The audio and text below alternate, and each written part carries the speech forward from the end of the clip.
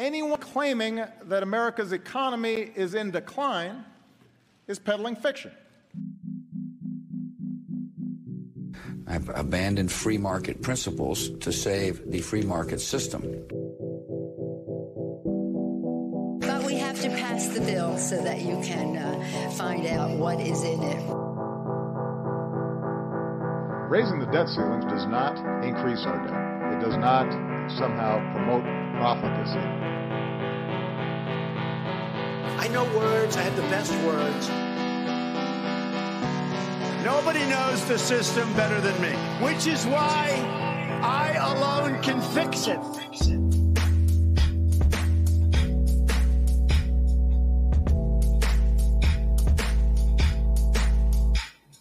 Ladies and gentlemen, we are live. Welcome back to the your favorite ANCAP Libertarian podcast, Peddling Fiction. He is, of course, Justin Hillbilly Boy Campbell, and I am your host, the one and only voice and soul of so-called fiction, Johnny Profita. And this is going to be our only episode this week because Hillbilly Boy had to do some hillbilly shit.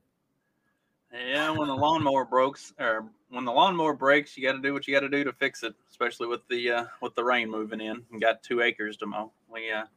I can only imagine the sense of panic that strikes a hillbilly when his lawnmower breaks. It's less panic and more feeling the hit in the pocketbook. It was something easy too. Like the blade was free spinning from the shaft. It wasn't rotating like it was supposed to. So, and it was a good learning opportunity for a 14-year-old. Got him out there to help me. So we pulled the deck off the mower and turn the deck up and check everything out. And obviously the blade's not locked in like it should be. So he got to learn how to use a impact torque wrench with a pneumatic torque wrench and all kinds of fun tools he had never gotten to use before. He got hit with some stuff because he didn't hold it tight enough. So he's got some bruises on his legs. Good learning experience for a young man learning how to hold tools properly. We got the blade off. We figured out what was wrong. The shaft had a significant amount of wear on it. So I was like, all right, we'll add a thick washer to kind of beef it up so that it'll hold in place. And as we're putting it back on, it still had a little bit of play to it. So I was like, all right, we need to get like another half turn on this nut to really get it to lock in where we don't have to worry about it coming loose. And as we put that last half a turn on it, it snapped the whole fucking thing the shaft right in half. Like, God, famous last words. Just one last little twist. Just I need that little bit more, and it just the whole thing broke. So then we're on the scramble to like try to find a brand new mounting or the housing unit and all of that stuff. And then we couldn't find that, so I had to order shit online. It's been a interesting week. So yeah. It's funny. An opportunity for personal improvement is how my old man, and I think I had a football coach. Yeah, it was football. Every time like you were late or something or you fucked up, you'd get an OPI and they'd make you stay after practice and run laps or something. Opportunity for personal improvement. Never let a crisis go to waste. You can put your kids to work and teach them a few things. That's the beauty of growing up on a farm is you're always getting plenty of opportunities for personal improvement. Yeah. All right. Well, I don't know where we should start with what's been going on this week. Tax deadline just passed. You want to talk about the IRS under Biden? Sure. Yeah. I have. So hopefully everybody got their taxes filed, and I kind of take the approach of, when a like hospital or doctor's office or whatever, they send you a statement of how much the whole thing cost you, and it says very clearly at the top of the statement, this is not a bill. That's how I kind of handle my tax filing. Like this is my statement of what I owe you, but this isn't me paying it. Like you can bill me if you actually want it. We can discuss that later. This is just me telling you what you want to know. So far, it's worked out for me. One of these days, I'll probably end up in jail. But my daughter said, "Isn't that tax fraud?" I was like, "No, it's not fraud. I'm filing my taxes. I'm just not paying them." Yeah. Well, I remember the great tax protester Irwin Schiff, Peter Schiff's father. What he was doing was filling out basically zero income tax returns. His whole thing was the federal government has no authority to tax like personal income. They've never defined what income was except in regards to like a corporate profit. And so since all the income that we make as individuals, we're not allowed to separate it from its source. If you drive to work or something like that, you can't write off the cost of getting to work or the suits that you wear to work or the food you have to eat to work and things like that. So there's no income there because there's no profit. There's no way to calculate the profit. And also it's just kind of a one-to-one exchange. You're working, you're trading your time and your labor for X amount of dollars. There's no gain there. And so he used to just file these tax returns and say, "Hey, I didn't have any income. Here you go." And that worked for, like, I don't even think he had problems with that until he started to go real public with it. And he was on TV and writing books being like, the income tax hoax and you don't have to pay taxes. There's no law that requires you to pay taxes, which I find his argument very compelling. And I think he's right. Technically, he's right. But again, like, what do any of these laws really mean? It's whatever the government decides they're going to come at you for is what's legal and what's illegal. Even though they have no authority whatsoever to force you to pay these income taxes. That's why they claim that it's based on voluntary compliance. Well, that's kind of my thing with it, is the voluntary compliance thing. It's like the way I'm approaching it is, I have not been billed. I have not received an invoice. You have not told me what I owe you. I have sent you paperwork that tells you what I think you think I owe you, but you haven't sent me anything. So if you want my money, then tell me how much I actually owe and send me a bill for it. But until that happens, I sent you a memo of what I think I owe, and you can decide whether or not that's right and then bill me for it. And until I receive a bill, I won't be paying it. Well, I hope it works out for you. I will not be advising our listeners to do the same, but state of Pennsylvania, the state of Pennsylvania sent me a thing that said you never did pay the $1,200 that you said you owed, but they never sent me a bill. They just sent a letter that said you turned in your return and then you never sent us a check. I'm like, yes, and I'll continue to not send you a check. And they haven't said anything for like 6 years, so I think I'm doing. I think I'm all right. Yeah, it's interesting. I wonder how they determine whether or not it's worth their time to just go after people for like something like $1,200 or something. It was a drop in the ocean for the fucking federal government. But I remember at one time I know I've told this on the podcast before, they came after my fucking sister and they were completely wrong because my parents were still declaring her as a dependent. But they just like went into her bank account and overdrew it because they thought she owed taxes. They fucking overdrew her account. And then she got hit with like late fees for that, or like overdraft fees for that. And then my dad had to like fucking deal with the IRS to prove that they fucked up and they were wrong the whole time. Another great thing about tax law, by the way, it's you're not innocent until proven guilty. You're guilty until you prove your innocence. But yeah, it looks like under Biden, I remember that nobody making less than $400,000 were supposed to see their taxes go up 1 penny. What happened? Turns out that was a fucking lie.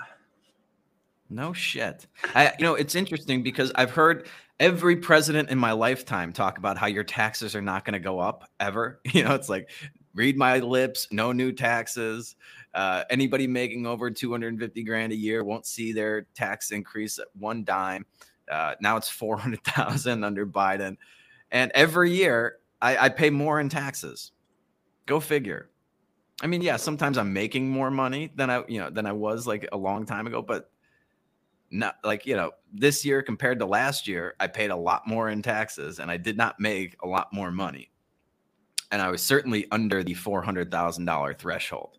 So I don't understand. I don't know what happened here. Well, the 4.9 trillion in taxes. The enforcement thing that they talk about here in the article too. They said that these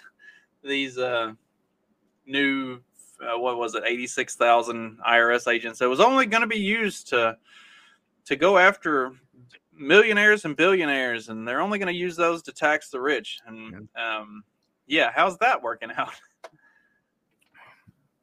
Yeah, once again, the gullible lemmings in the low and middle classes are going to bear the. I mean, honestly, we get what we fucking deserve. I'm sorry if you're dumb enough at this point to believe a politician when he says your taxes aren't going to go up. I mean, literally, I wrote a really long Substack about this, and I kind of went through the history of it. So if you haven't read that, you should go check it out. Part 2 will be dropped later this afternoon, probably right after this podcast.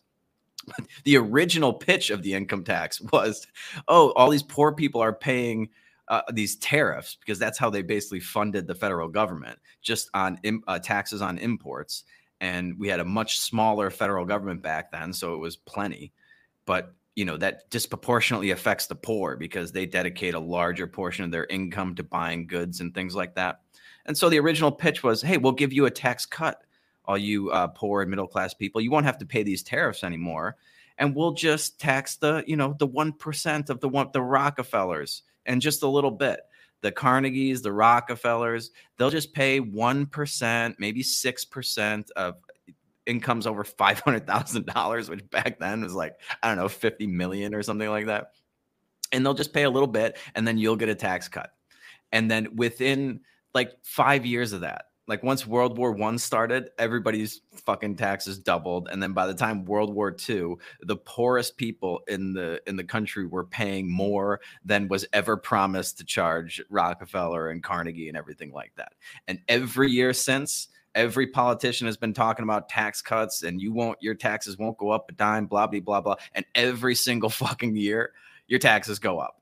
And it's never enough for them. It's never even fucking close. And now they're blowing out like $1.5 trillion deficits but every year. It's insane. There is some potentially good news for all of us average Joes. Although the IRS vowed to ramp up enforcement of certain transactions and said it's planning to get tough on wealthier tax dodgers, it stated that it would soften its enforcement efforts for ordinary filers. So as long as you're not doing a whole bunch of transactions over $600 on PayPal or Venmo, and you're not considered wealthy, then you'll just get a soft notice instead of an audit.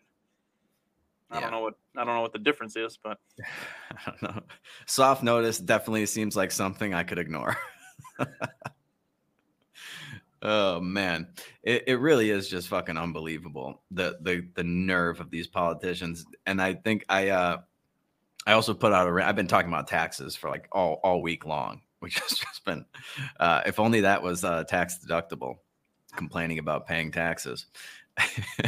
But Elizabeth Warren had a tweet that I went over in a rant for the subscribers to the Substack. And this was just, I don't know if you can pull up that tweet if you have it ready. It was just unbelievable, man. Elizabeth Warren? Yeah. Yeah, hang on. I got it right here. I saw this tweet like literally within a couple hours of me finishing my fucking taxes, my annual declaration, admission of how much money I made and how much I owe to them. Have you been spending a lot of time and money filing your taxes? You're not alone. The process takes Americans an average of 13 hours and $200. And here's a big reason why. Take a guess for anybody not watching this. Corporate greed. There's a really funny comment on there. It's like if she stubbed her toe or something, she would blame it on corporate greed. Everything's just corporate greed. Giant tax prep companies, looking at you, TurboTax, line their pockets by lobbying to keep tax filing an expensive hassle, even though the IRS already has a bunch of the data it needs from filers. But it doesn't have to be this way. And so she's actually hinting at the fact that the 87,000 IRS agents were to streamline the federal tax filing. That's just going to make it easier to steal money from you. Get the fuck out. Could you imagine looking at the tax code and how many different types of forms and documents you need to pull for all the different kinds of income? I mean, when you go through filing your taxes, they ask you all these questions, like really personal fucking questions about things you did or things you didn't do, things that changed in your life. And it's like, hey, that's why it's so honorable. Like, that's the problem. You're taxing every little thing that we do. And so it's a pain in the ass to file this stuff. It has nothing to do with corporate greed. God damn. Corporate greed is the big buzzword for everything. I think you might have sent it or the thing about how greedflation is what's actually causing all of the inflation. Corporate greed is what's causing like 30 to 40% of our inflation. And it's just these greedy corporations is the reason. And it's going to result in the failure of capitalism. Like, capitalism is going to collapse entirely because of these greedy corporations. And their profit margins.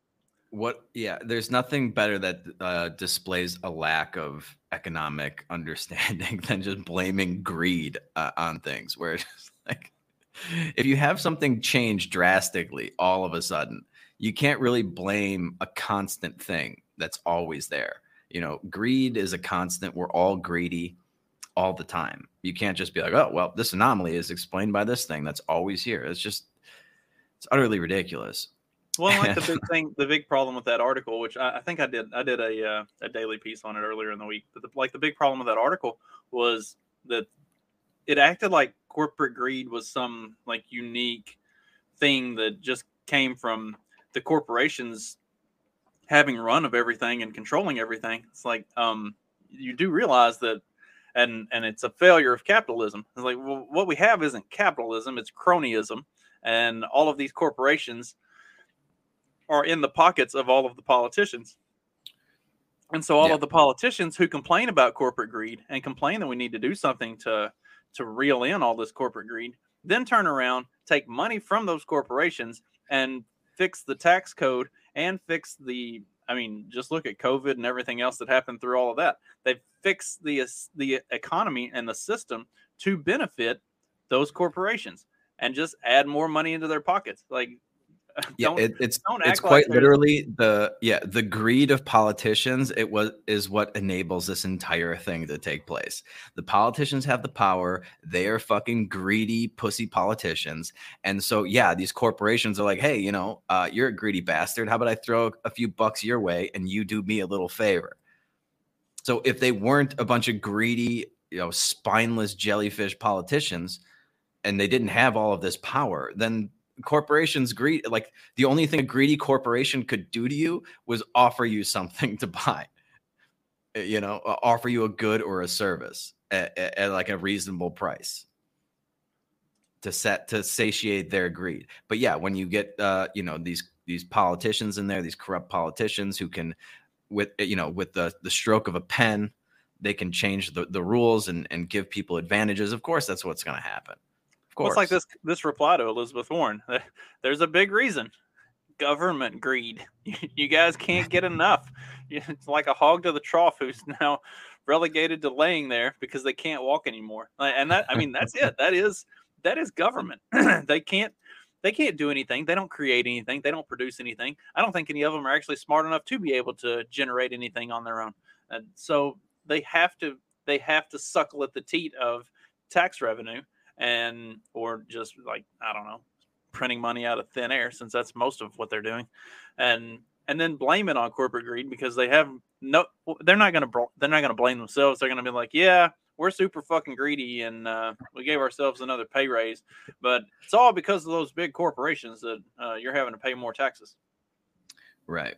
Yeah, and it's never greedy to want to take anywhere from 15 to 40% of what some poor American may, it's like, that's not greed. No, it's the $200 that TurboTax charges you to navigate through this entire fucking mess of a tax code. I mean, that's the other issue here is like, we shouldn't even need tax prep software or to hire accountants to go through all this stuff. If it wasn't so complicated, we would just be able to file it ourselves, and you wouldn't have to pay the $200. And then there would be no issue with corporate, whatever she's calling corporate greed, because it wouldn't be necessary. But the tax code is thousands of pages. The book that explains the thousands of pages of tax codes is like 100,000 pages or something outrageous. I remember John Stossel used to like pull up the documents and like put them on the table behind him. And it's just an insane amount of paperwork. It's crazy. And it just keeps growing. Nobody has any idea what's in there. That's the reason why people would go to school for 4, 5, 6 years to be accountants and CPAs, so they can, and even then they still don't know all of this stuff. They just know enough to make sure that, if you get audited, you're not going to jail. Yeah. But I bet you if they wanted to find something, they could get you for it, no matter, even if you had like the best accountant, he's been doing it for like 30 years and he's got all the certifications. He's never been audited. If they wanted to come after you for something, they could find some little I or T that wasn't fucking crossed in the fine print of the 50,000 pages of tax code that they could get you for. Well, and that's why the billionaires and the big corporations and everything have literal teams of lawyers and accountants who that's all they do. Is they just look at that stuff and figure that stuff out so that they can make sure that everything is being done right, that you're paying as little as possible by utilizing all of the different loopholes and everything else. Like, yeah, the really whole thing is a game. Like, and once you like I've said like a dozen times, the whole thing is a game. And once you realize that the game is rigged, then you're ready to start playing. And that's the billionaires and the millionaires and the big corporations. They understand that it's rigged. Yeah. And even just being like an entrepreneur, the tax code really favors you if you know how to navigate it. And it's definitely a fucking a rigged game. And yeah, complaining about it is not going to, you just got to put yourself, like, you can't fight this.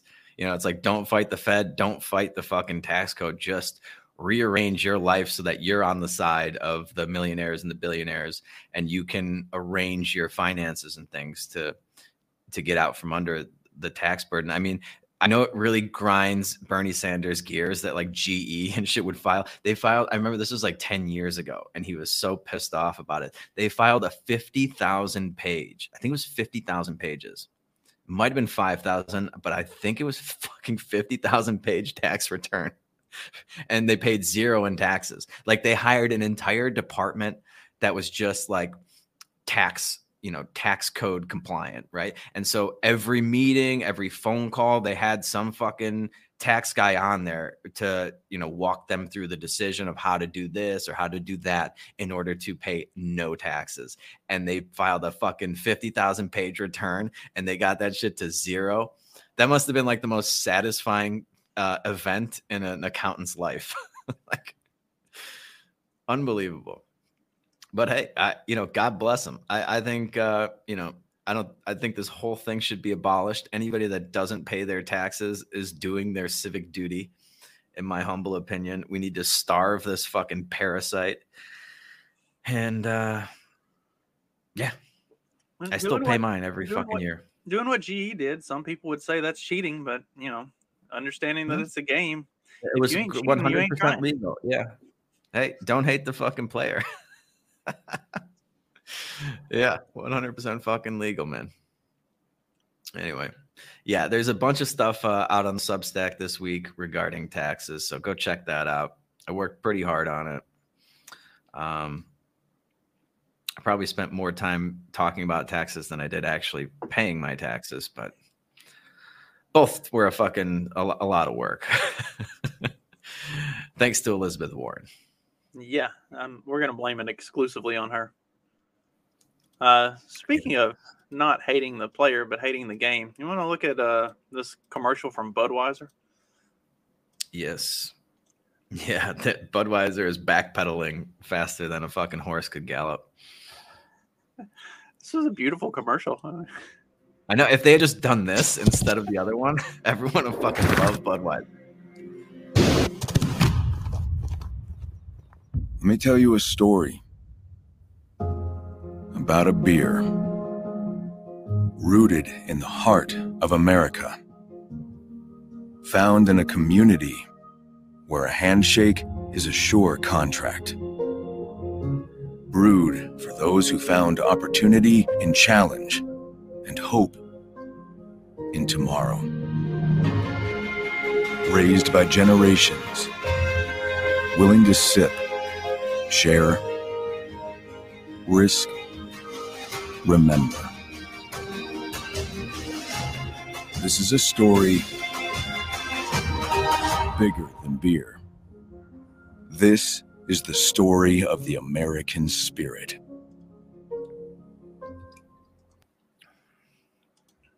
Yeah.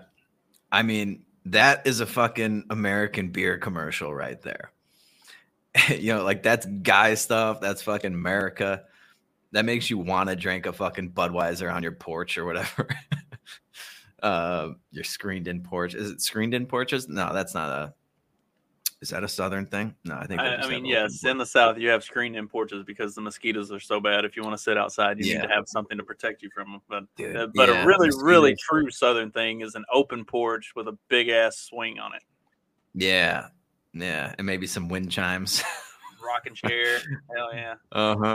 We've actually got wind chimes, a big ass swing, and a rocking chair on the porch on the house next door.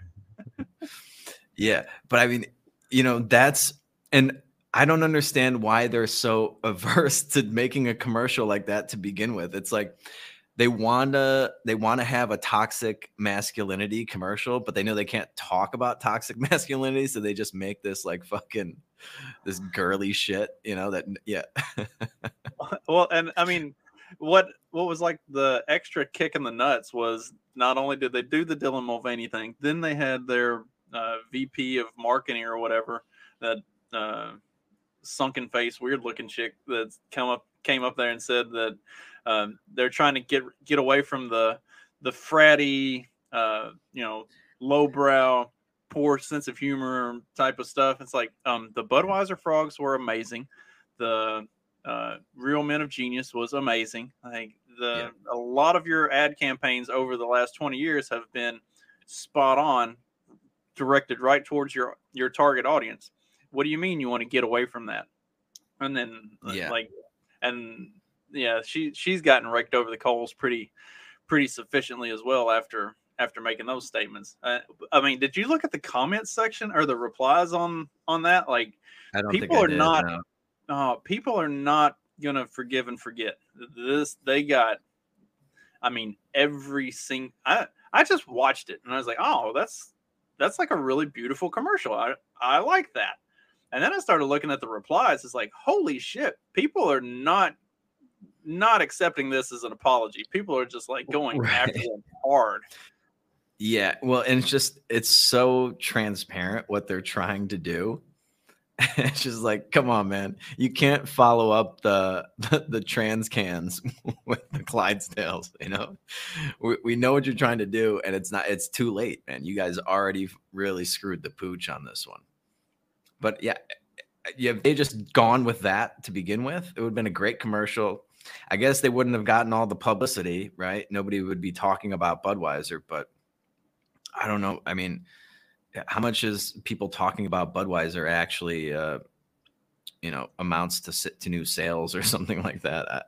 Well, that's the thing is if you're in the game of selling light beer, do you really want people talking about you? Like, as outside of a really impressive Super Bowl ad spot, like, and otherwise you really don't want your name in the news, like, right? I mean, it really does just blow your mind how these Harvard educated types like overcomplicate things. It's cheap beer. Stop trying to be something you're not. Anyway, but yeah. It's a good commercial. I liked it. Well, I mean, and we see that more and more as this woke progressivism has permeated its way into all of society and culture, is that these companies have lost their identity. Like, what's what's wrong with being a beer for frat boys and rednecks? Like, I mean, who drinks more beer than frat boys?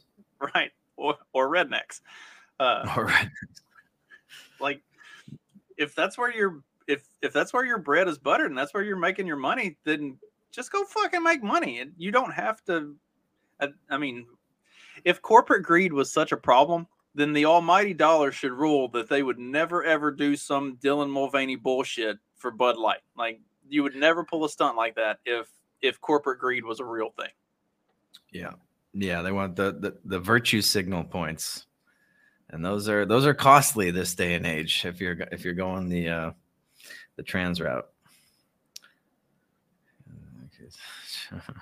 Famous, very good. Yeah. I can't remember, not even just famous people, but just like adults. Like anybody over the age of 30, I don't think drink like. I mean, if it was like the only thing that was there, yeah, I would drink the Bud Light out of pure necessity. Well, and think about it. Like, anytime you see it on like a TV show or a movie or something like that, it's always either rednecks or fratty dudes. Like, nobody's drinking a Bud Light on on a one of the like more highbrow or popular television series, unless they're making fun of rednecks drinking Bud Light. Right. Yeah, it really is something, man. What a time to be alive. What else we got in the stack today? What was the Rachel Gilmore thing? I didn't really pay attention to that. That was the Twitter labeled like the Canadian Broadcasting Company. And yeah. Oh yeah. Like so state sponsored or state funded, government funded media. Yeah, so Elon Musk has been going through and labeling a bunch of different publicly funded media companies as government, basically propaganda wings of the government. And it's just been like the most delicious, hilarious thing you've ever seen. PBS got fucking nailed. Well, didn't NPR like deleted their Twitter and said they're not even, they're not even going to be on Twitter anymore because of it. It doesn't specify propaganda. He just put the label on there that it's government funded media. That's which what is it says. 100% accurate. And the implications are 100% fair in that regard. But it's so funny to watch them freak out about it. Like, how dare you accuse us of being government funded? We're only, and then I think, was it this one that said that we're less than 70% government funded? He's like, okay, you're right. We want to be accurate. And he changed it to 69.9% government funded. Yeah. You want to play this video?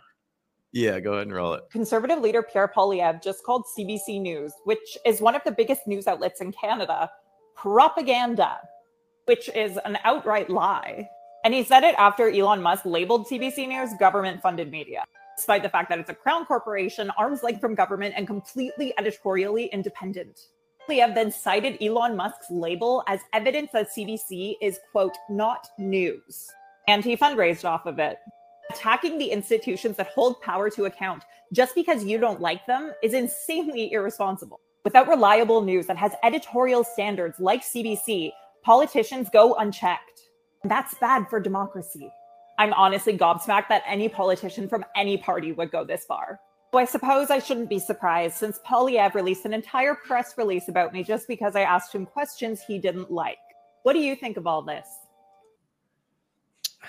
I think being godsmacked over the idea of a government-funded corporate press organization, one of the biggest ones in Canada, that they have editorial standards, that they're an arm's length away from government. It's like maybe a T-Rex arm's length away. It's like they're close enough to get a reach around from the fucking government. That's for sure. And this idea that they're the ones holding politicians accountable.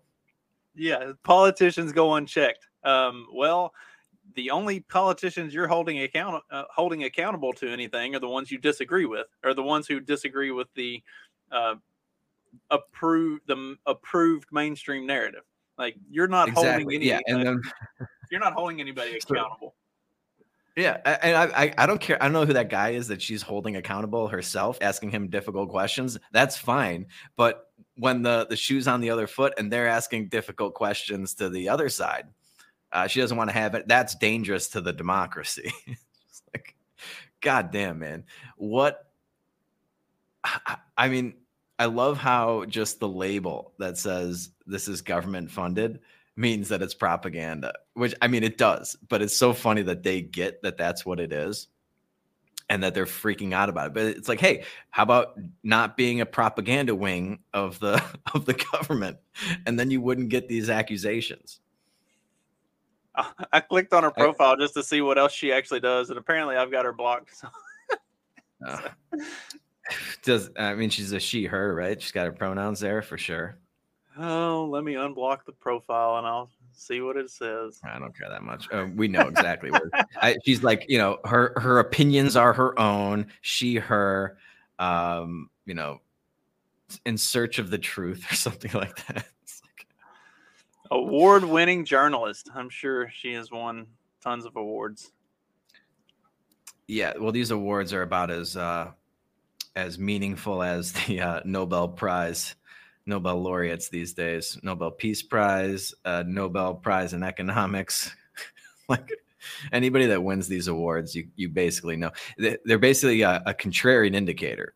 Whatever, if they're winning an award, they're probably doing a terrible job because they're arm's length away from the government. And they're telling you exactly what the government wants you to hear. So they get an award for that. Let's see, 100% of the articles she writes are going after, oh man, I found 3 straight articles where she goes after this Poilievre guy. So apparently she has like some sort of vendetta with him. no wonder she's talking shit. Yeah, she's trash. She's a lunatic. Yeah. But watching this whole thing develop, yeah, NPR, like, we're quitting Twitter now. It's like, all right. No love lost there. And I don't know why you would just take yourself off of Twitter for them labeling you government funded. Just be more unbiased. It'd be great. Like, I wonder if there's the guy that does the what was it called, where he would post like people's tweets, like before and after tweets. Oh yeah. Something L. Yeah. Shoot. Defiant L's. That's the one. Defiant L's. That's what it was. Yeah. If you could pull up like a couple NPR articles or something like that, just showing like how they got everything wrong about every issue over the last like 3 years. And then every time you just take like the government talking points, like something that Joe Biden or Donald, or like, whatever they would say, and then like compare it to an article that they wrote or a tweet that they had, and it would just be the exact same thing. Whatever the CDC says is what they're reporting. Yeah. Is Defiant L still suspended, or did he get his account? I don't know. I remember he got it back, but then I haven't seen much of it over the last like year or so. So I don't know if he got booted again. It doesn't look like he's been very active for a while, because it got suspended for like literally all the dude did was post other people's tweets. Yeah, side by side tweets from other people showing them being hypocritical, and got suspended for that. That's like the same as the libs of TikTok when that one got suspended, right? Just for posting like TikTok videos. That's it. Yeah. And this chick is they call her every name under the sun, and it's just like she's just playing back your videos to you.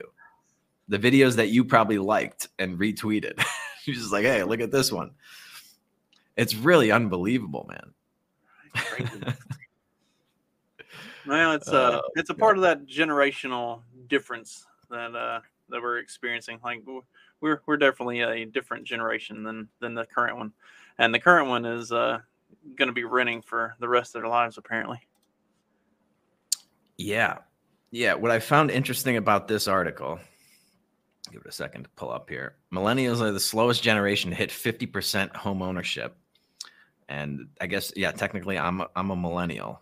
unfortunately. I don't like being lumped in with them, but the rest of generation's fear forever renters.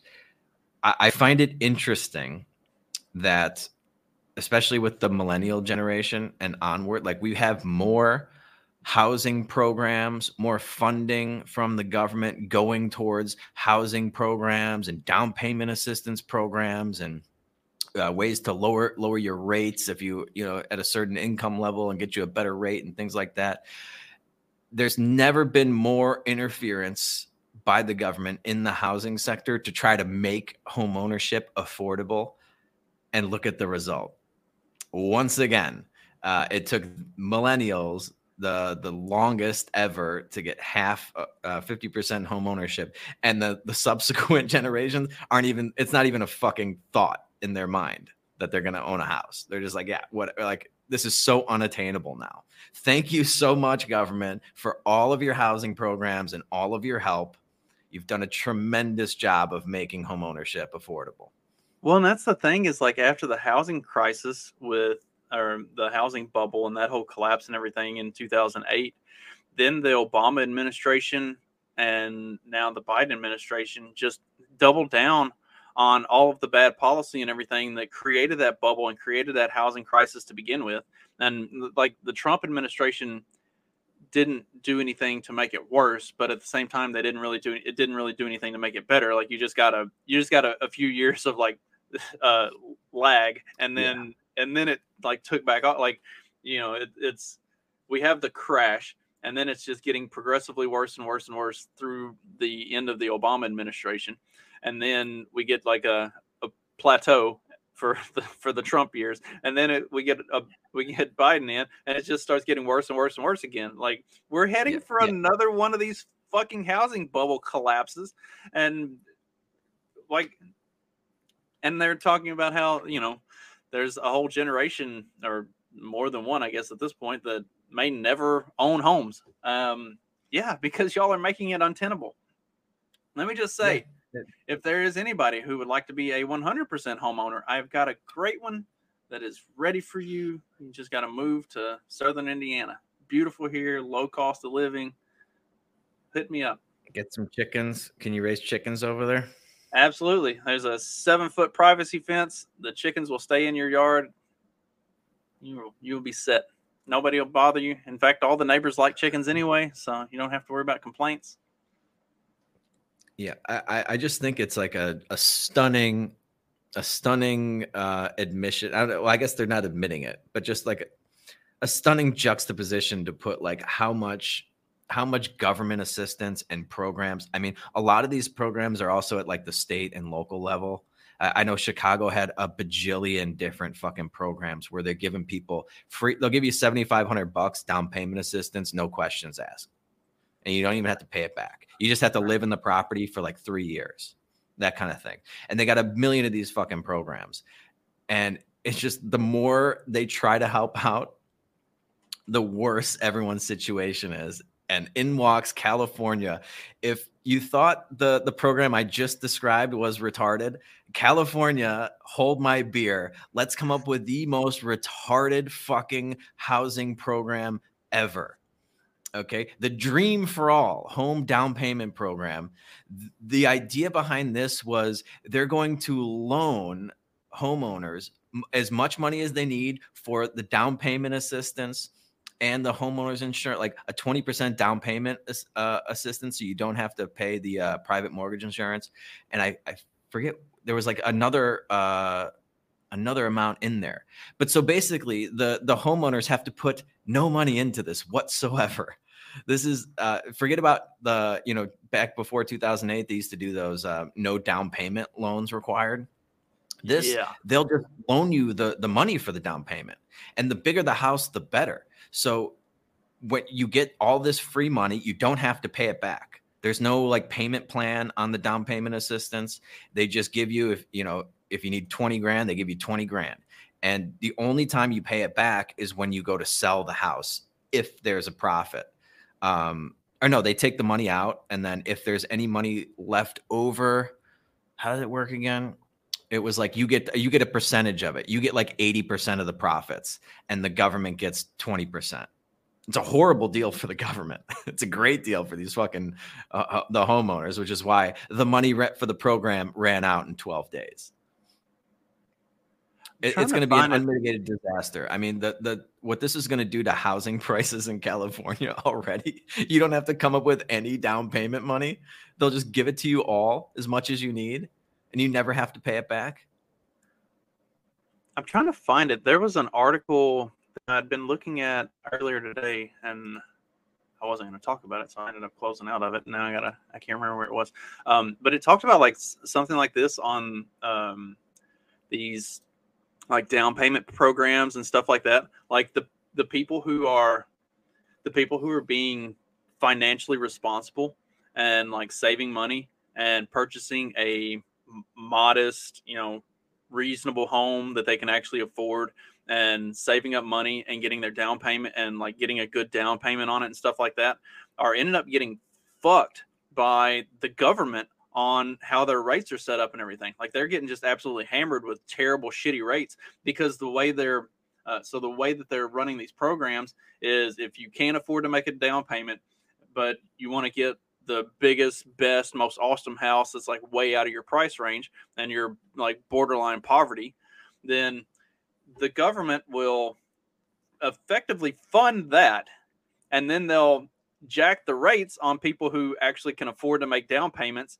and are getting something modest and like doing it right.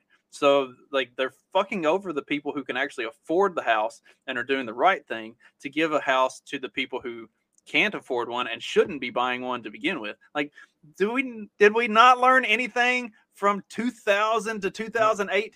Like literally nothing at all. We learned what the problem was. It was corporate greed. That's what it was. That's the lesson that they took away from this shit.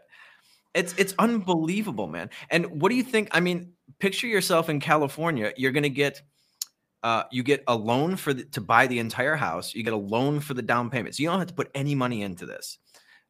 Everything gets paid back when you sell the property, and you get, I think it was an 80-20 split. So you get 80, I forget which way the split went. I think you get maybe 20% of the profits or something when you sell the place. So you're not going to buy like a modest house that you should be putting yourself into. Like you buy a $200,000 house or something and it appreciates 10%.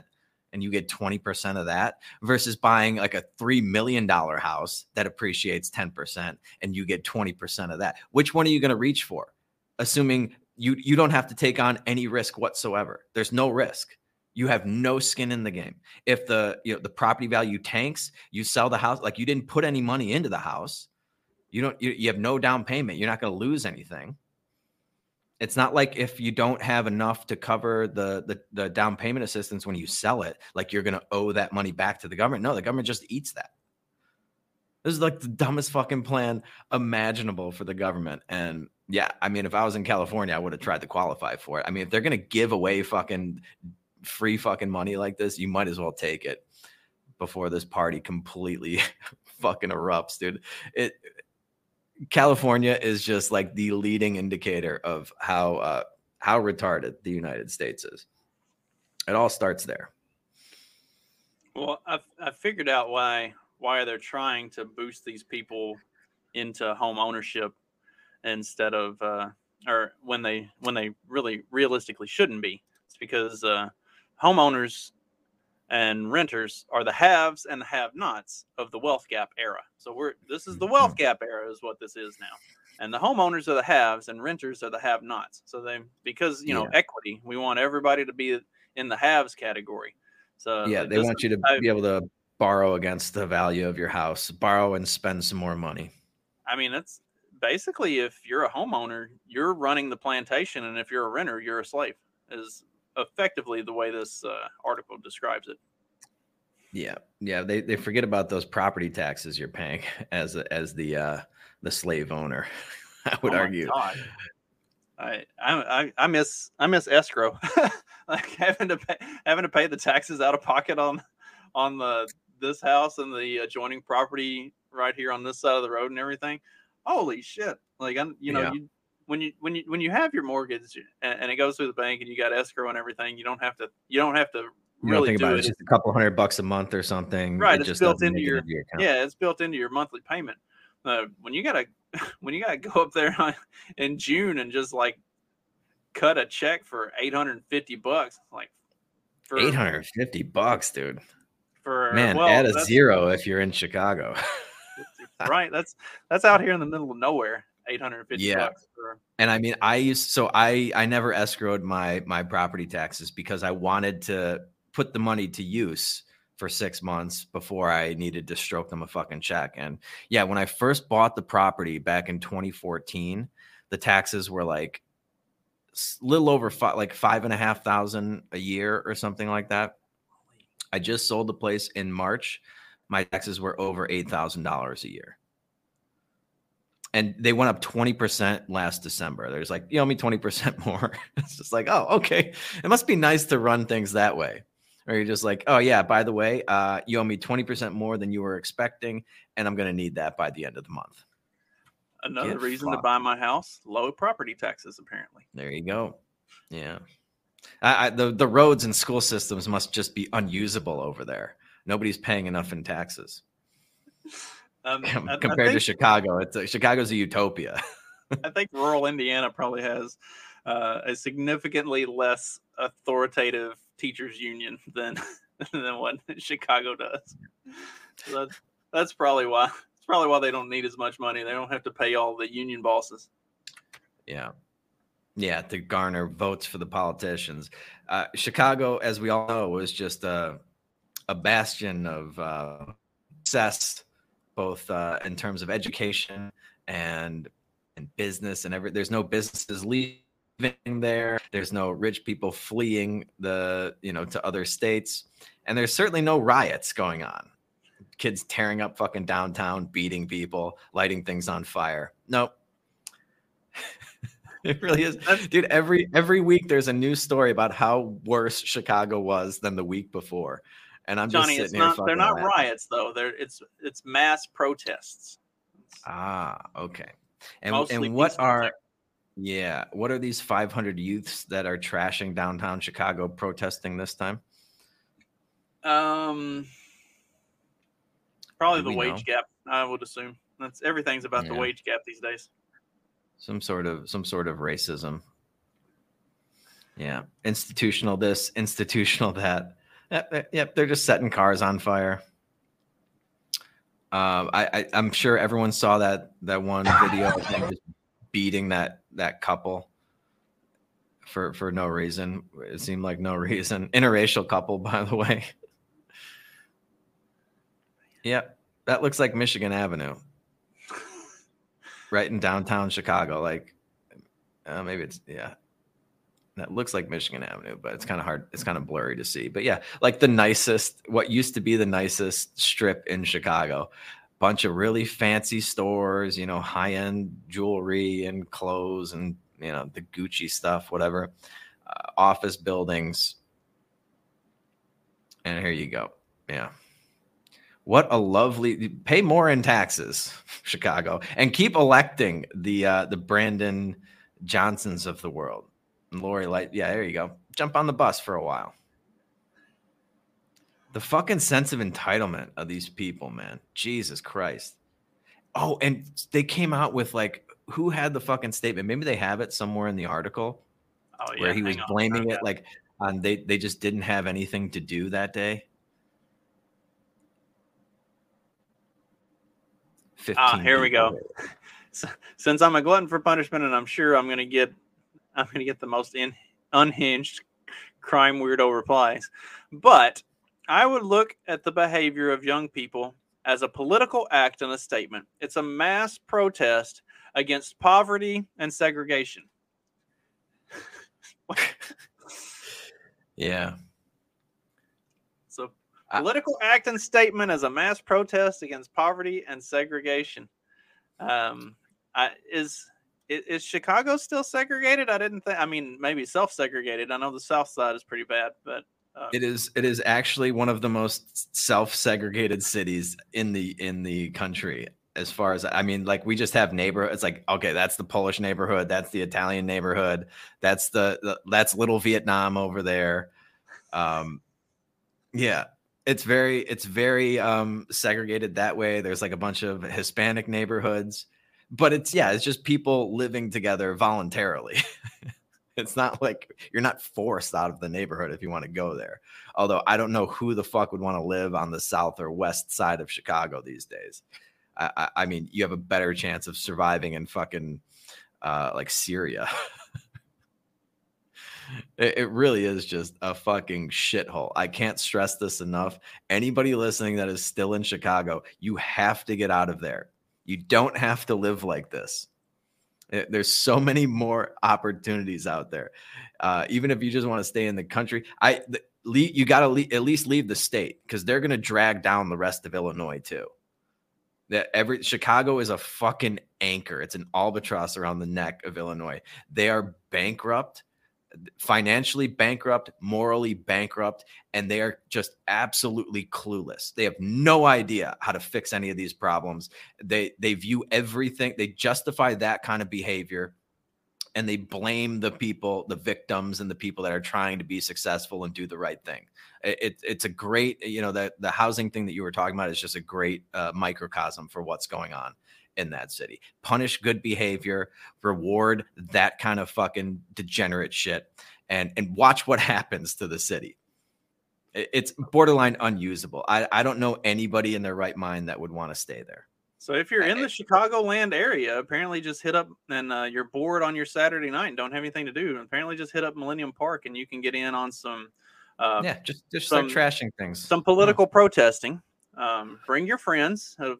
They're starting at 5:30, and they'll go until they decide to quit, I guess. Are they doing anything to dissuade this? Is Lori Lightfoot like asking for the National Guard to come in, or has she already checked out? Like she's more concerned with cleaning the walls of her fish tank than anything else. Yeah, it's and it's sad, man. I mean, Chicago was it's a really cool city for 3 months out of the year. It used to be great to go there in the summer. You got the lake right there, a beautiful skyline, the river running right through it. A lot of cool people, nice outdoor bars and patios and things that you can go hang out at. You can go catch a 16-inch softball game. But dude, when I was back there last month, I had dinner with this guy that I used to play softball with. This guy's now he's like 70 something years old, I think 73, 74, something like that. Like he's up there, and he's had a clothing store on the west side of Chicago for like the last 40, 50 years. Right. And he basically now just keeps it so that he has something to get out of bed in the morning for, right? Like the store is losing money, but he needs something to do to kind of keep him going. Right. And he's been getting fucking robbed. He's always been getting robbed, like constantly. All these people are coming in, like putting on like 4 pairs of pants and then trying to run out of the store. And he's chasing them. When he was younger, he's like chasing them down with a fucking bat and stuff like that. And he's like, I can't do that shit anymore because I'll get in trouble. If they don't shoot me, like the cops will fucking arrest me. He's afraid. He's like, Johnny, this is the first time in 60 years that I'm afraid to be out in Chicago at night. He doesn't even drive at night anymore. He's like, I'm afraid to do anything. And he's like, I've lived here my whole fucking life. And he's like, he's a former Marine, I think. Was he a Marine? He was in the Army. And he's just like, tough guy. He's like, I never fucking care. I was never worried about anything. And now I'm just fucking too scared.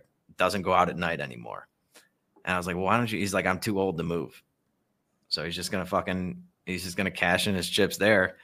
But man, it's a fucking disaster. Can't stress that enough. If you want my advice, it's worth exactly what you paid for it, but get the fuck out of there. Move to rural Indiana, just a few short hours south. A beautiful home out in the middle of nowhere. Just waiting for you. Got your name all over it. There you go. Have I updated on the progress with that since the whole flooding of the basement thing? I don't think so. So I got some guys to come in last week and look at it, and insurance is covering everything. We're getting it all taken care of. They gutted it. They tore everything out, all the walls, all the carpet, everything. It's all gone. So I mean, it's just like tore it down to the fucking studs. They had fans and dehumidifiers and dryers going down there all weekend. and they took all of those out yesterday, and it's all like for real dry, and they're doing the cleaning now. So hopefully we're about a week or so away from starting the reconstruction and putting everything back together. So I've been trying to get potential buyers to like come in and look at it, because I'm like, look, this is what happened. Like, I've got to disclose all of this whenever we go to sell anyway. Like, this is what happened in the basement, but insurance is covering everything. So look, it's already gutted. Like, if you get to redo it the way you want, you can give me, like, let's make an agreement. You're going to buy it, and you can tell them how you want it rebuilt. It's going to be your basement. It doesn't have to be my basement. Like, I'm trying to use this as like a selling point. That's not a bad. Yeah. I mean, people love to design their own shit, and that would be pretty cool. I had a guy that looked at I knew that was going to have to happen. For anybody that doesn't, I don't know. Did we talk about this on the podcast? What happened?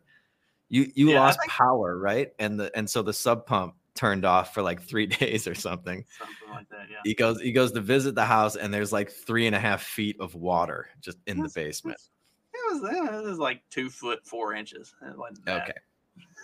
I mean, that's still a lot of fucking water. It's still a lot of fucking water. And you had carpeting. I was like, dude, they're going to have to rip all that shit up. I told you that, man. You can't have like water underneath carpet just kind of sitting around. That thing's going to be like a black mold, smelly, mildewy fucking dump. So it's good that they ripped all that shit out, man.